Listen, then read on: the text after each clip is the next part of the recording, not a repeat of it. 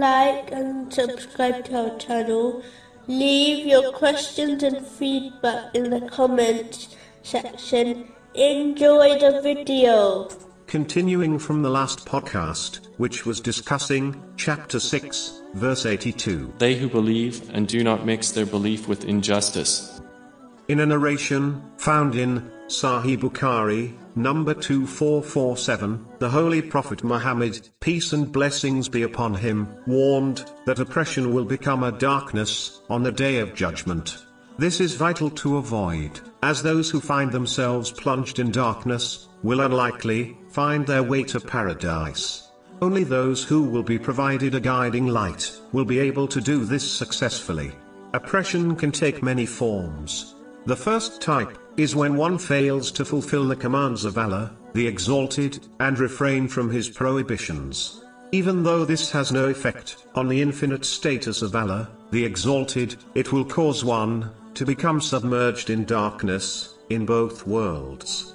According to a narration found in Sunan Ibn Majah, number 4244, whenever someone commits a sin, a black spot is etched on their spiritual heart. The more their sin, the more darkness their heart will become encompassed in. This will prevent one from accepting and following true guidance in this world, which will ultimately lead to darkness in the next world. The next type of oppression is when one oppresses themselves by not fulfilling the trust they have been granted by Allah, the Exalted, in the form of their body and other worldly blessings they possess, the greatest of which is one's faith. This must be protected and strengthened through gaining and acting on knowledge. The final type of oppression is when one mistreats others. Allah, the Exalted, will not forgive these sins until the oppressor's victims forgives them first. As people are not so merciful, this is unlikely to happen.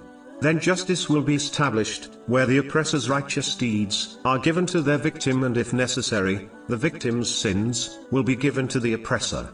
This may lead to the oppressor being hurled into hell on Judgment Day. This has been warned in a narration found in Sahih Muslim, number 6579. One should therefore treat others how they wish to be treated by people. A Muslim should avoid all forms of oppression if they desire a guiding light in this world and the next.